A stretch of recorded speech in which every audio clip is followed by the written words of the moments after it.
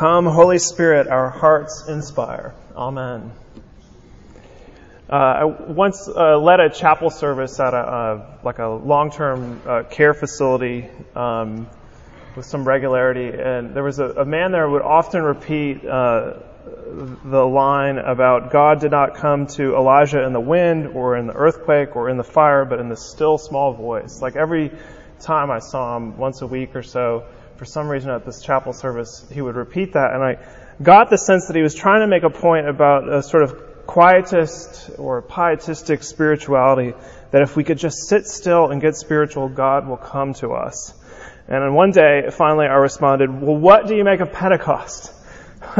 What do you make of Pentecost, where in every other time that God speaks in the Bible, where he doesn't come in the still and the quiet? I think he ignored me. That's just the one place in the Bible where it gives you this impression of God speaking in the quiet, and it had something to do with Elijah's particular predicament. But today we have Pentecost, which is captured, as Zach said, in chapter 2 of Acts, and our reading today is just a portion of chapter 2, and we see that just about a week after Christ's ascension, which we celebrated last week, the disciples, and now it's about 120 of them, we learn in Acts chapter 1, we're again in the upper room. Remember, this is the place where they're often scaredy cats, and they're locked up in this space again, 120 of them after the ascension, after Christ has promised the gift of the Holy Spirit, and suddenly, God, by means of the Holy Spirit, came to them noisily. You could hear it as if a wind, a sound like a mighty rushing wind with power and force and commotion and disruption and interruption. God comes by the Holy Spirit and fills the place, and not only that, fills them with His Holy Spirit. And this is so miraculous that it appeared as if they are on fire. And the effect was to allow the disciples to speak the gospel in foreign languages. After they received the Holy Spirit, miraculously, they're able to speak in foreign tongues that they had never spoken before. I mean, wouldn't that be nice to all of a sudden be able to speak Japanese, or a difficult language like that, to share the good news of Jesus Christ with those who are also in Jerusalem. And Acts 2 is a gathering of Jews at this point, not Gentiles. These were people from many foreign nations, but these are the diaspora of the Jews coming to Jerusalem for Pentecost, and so that's why they don't all speak the same language. But that's an important point, that at this point, the 120 and the 3,000 converts, and the even more than those 3,000 who are there, who are attracted to what's happening, are all Jewish at this point. And the sound of the wind caught their attention and drew the thousands to the 120 who say, we hear them telling in our own tongues the mighty works of God. We can understand this. This is in a language that we can understand, and the purpose, therefore, was to communicate that good news of Jesus Christ. And there were two reactions from the crowd at this point, once this happens. First, some say, it says, all were amazed and perplexed, saying to one another, what does this mean? What does this mean? What's going on here? They're curious and they want to hear more. They want to know more about what's going on. But others are mocking and said they are filled with new wine. That is to say, they must be drunk. They must be out of their mind. These guys look to be tweaking on drugs. I don't understand what's going on here. This is crazy. And Peter goes on to explain that they are not out of their minds. They're not drunk. Rather, in their sight is the fulfillment of Joel's prophecy, that God would give the gift of His Spirit for the sake of the gospel. And so that's that portion that we have here that says, this is from Joel, I will pour out my Spirit on all flesh, and your sons and your daughters shall prophesy, and your young men shall see visions, and your old men shall dream dreams. Even on my male servants and my female servants. In those days I will pour out my Spirit, and they shall prophesy. Basically saying, this promise is now fulfilled in their seeing. The thing that was said long ago through Joel is now happening right here in Jerusalem. Acts chapter 2 is Peter's explanation. And finally, this is not seen in our excerpt that we have today, but if you read on in Acts chapter 2, you see in that passage, Peter goes on to bear witness to the resurrected Christ. And as a result of this, 3,000 repent and are baptized and begin to live in community together around this message. In other words, this is a revival. What's happening here is a revival by the Holy Spirit. And this revival created a movement of people in response to the message that they're now hearing in their own languages. And it went on as a result. This community now gathering around this message draws attention to itself in order to bear witness to Jesus Christ. And it completely changed the course of human history. I mean, even to this day. That's why you're here today.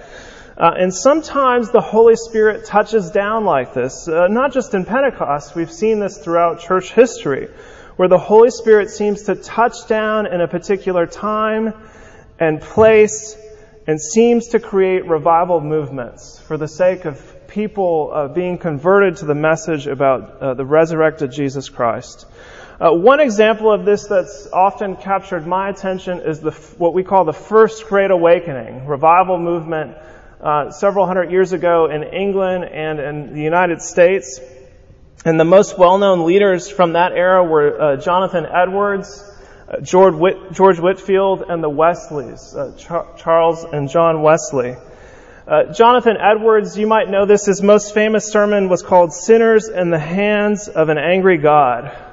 And the result of this sermon that kicked off this First Great Awakening was just exactly that. It awoke people to the reality of God's wrath and His answer to it in Jesus Christ. It was basically a sermon on justification by faith through grace. It has a bad rap because of its name, and people don't like to hear about sinners these days, but it's a very good reformational sermon about justification. And this kicked off a revival movement, this similar theology that we preach here at the Advent. It had an effect basically of converting nominal Christians. The people in his audience were not, for the most part, people who didn't identify as Christian. They for the most part, did identify as Christian. But the sermon had the effect to awake, by the power of the Holy Spirit, nominal Christians. And while he was preaching this particular sermon, he was interrupted many times before finishing it by people who were crying out, "What shall we do to be saved?" He couldn't even finish it uninterrupted. And Edwards ends the sermon with a final appeal when he says, "Therefore let everyone that is out of Christ now awake and fly from the wrath to come." Anyone who is out of Christ in my hearing, now awake to this message. But my most favorite preacher from the First Great Awakening is George Whitefield. He was an Anglican Calvinist Methodist clergyman from England. I mean, those don't exist anymore. He was, if you know what that means, he was like me, an Anglican clergyman. But he was from England, and he traveled up and down the entire East Coast. Everywhere I've lived on the East Coast, George Whitefield has been.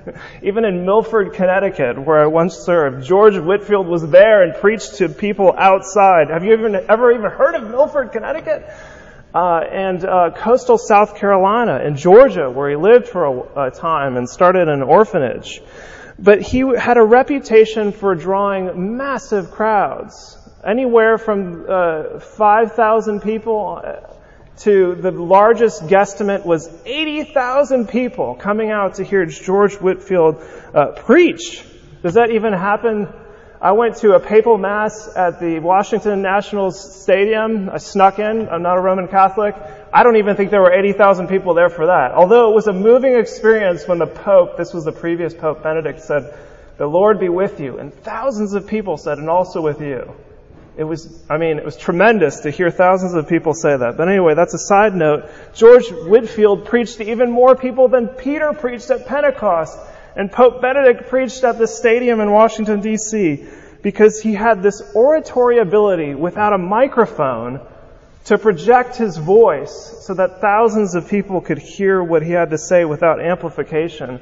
As a matter of fact, Benjamin Franklin, who was a friend of his, he was his American publisher who published his sermons here in North America. Ben Franklin did a little study to test, based on square footage and distance, how many people could hear in a gathering a sermon with complete audibility by Whitefield. And also, I must say that as a Methodist, Whitefield was concerned about the ensuing life of discipleship of those who were converted. He wasn't just a guy who wanted to come in town with a blaze of glory and impress people that would faint and have a liver shiver and then move on. He was actually worried about not only their conversion, but their future life of discipleship.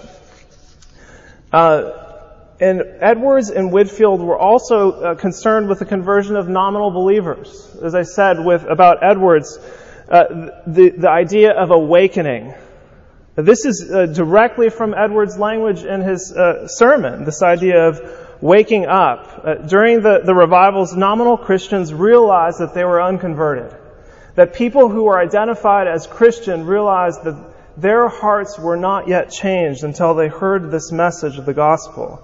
And as a result, these people are overwhelmed by the sense that God loves them and is present in their lives, which was previously unknown to them until that moment. And the response is often a repentance from previous idolatry and a newfound commitment to discipleship.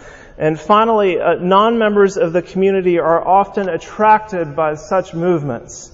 That not only are the nominal Christians converted during revival, but people outside of the community say, what is going on here? And this is exactly what we see in Acts chapter 2.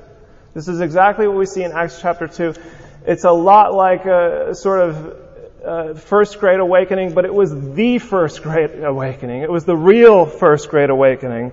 And after this happens, we read, and they devoted themselves to the apostles' teaching and the fellowship, to the breaking of bread and the prayers. And awe came upon every soul, and many wonders and signs were being done through the apostles. And all who believed were together and had all things in common. And they were selling their possessions and belongings and distributing the proceeds to all, as any had need. And day by day, attending the temple together and breaking bread in their homes, they received their food with glad and generous hearts, praising God and having favor with all the people. And the Lord added to their number day by day those who were being saved. Remember that my first point about revival, though, is that sleepy nominal Christians must realize that they are unconverted and must experience rebirth and awakening. That's exactly what's happening in Acts chapter 2 with Peter. He's preaching to the Jews. He's not preaching to the Gentiles yet. He's saying, you thought you knew who God truly was, but let me tell you about what God has done through Jesus Christ. And awakens 3,000 of them to newfound faith. I mentioned George Whitefield, and he himself experienced conversion. He was a nominal Christian until in college. He was a friend with the Wesleys, John and Charles Wesley. And you might not know this, but John and Charles Wesley had a fantastic mother, Susanna, and she gave George Whitefield a book called The Life of God and the Soul of Man by a guy by the name of Henry Scougal. Isn't that a great name? This little book that Whitefield read, and after he read it while he was a college student, a nominal Christian, said, I must be born again or be damned. I never knew what true religion was till God sent me this excellent treatise. In other words, he converted, and even though beforehand he was a so-called Christian. Let's see if what Henry Scougal talks about here describes you. He says, most famously in one line, I cannot speak of religion, but I must lament that among so many pretenders to it, so few understand what it means. And he has this sort of threefold point about what he says religion is not. It's not these three things, but people often confuse it with. He says religion does not reside in, number one, theological correctness or mere intellectualism. You know, I know the dogma, I know the doctrine, up here. He says true religion doesn't reside merely there. Or number 2, moralistic reductionism, or you could call this mere performancism, that religion isn't based on merely what I do to earn God's favor. Or number 3, he says it doesn't reside in affectional emotionalism, or you could call this merely sort of mysticism or piety. Remember my friend at the chapel, God comes through the still small voice. If I could just sit quietly and pray here, this is where I will find true religion. Rather, Scougal says, true religion resides in, I quote here, a union of the soul with God, a real participation of the divine nature, the very image of God drawn upon the soul. Or in the Apostles' phrase, it is Christ formed within us. In other words, it's a total heart change. The concern is not with those other 3 things, but with matters of the heart. And this is created by the indwelling presence of the Holy Spirit. And it must be spurred on by the proclaimed Word of God, in whatever shape, whether that's a sermon by someone like Peter or a little book by a guy named Henry Scougal. The Holy Spirit works through the proclaimed Word of God so that we might see Jesus. If you are a nominal Christian, I bid you to wake up to the reality of God. And if you are a convert to true religion, join me in a revival movement. I'll be honest with you, that's my dream for us. That's my dream for the Cathedral Church of the Advent. That's my dream for the 5 o'clock service. That's my dream for the city of Birmingham. That's my dream for the region of Central Alabama, the state of Alabama, and the United States of America is revival. And the attendance of the 5 o'clock service lately, when people have asked me, how many people are coming to the 5 o'clock? I usually say lately, the last couple of months, on average like 120 people. Isn't that funny? That's the same number of people that were in Acts chapter 2 when the Holy Spirit descended and worked in their lives, and 3,000 people saw it and converted to the faith. And what does that tell me? That the 120 or so of us in this room have the potential of reaching 3,000 people, and therefore the world. If nominal Christians would just wake up to the real news of the gospel of Jesus Christ and what that means for our life and salvation. So pray that the Holy Spirit would bring revival to us and to our community. The final verse from our passage today, which is the end of the excerpt that Peter quotes from Joel, is, everyone who calls upon the name of the Lord shall be saved. In other words, anyone who calls upon the name of Jesus Christ shall be saved. Friends, call upon His name. Call upon the name of Jesus Christ. Call upon the Holy Spirit and beg Him to inspire our hearts with power, with noise. Beg Him to inspire the hearts of your loved ones. Beg Him to inspire the hearts of your neighbors. Beg Him to inspire the hearts of the people of Birmingham. Peter ends his sermon, we don't have this in our passage again today, but it's at the end of Acts chapter 2 when he says, "For the promise is for you and for your children and for all who are far off, everyone whom the Lord our God calls to Himself." Believe in this promise for you and for your children or your loved ones and for everyone. Repent in the name of Jesus Christ and have reassurance that God indeed loves you and that the transformation of a city and a crooked generation can start with one person waking up to this belief. Just think of George Whitefield in his college dorm room reading a little book by a guy named Henry Scougal, and we're still talking about him today. May there be a great awakening among us. Amen.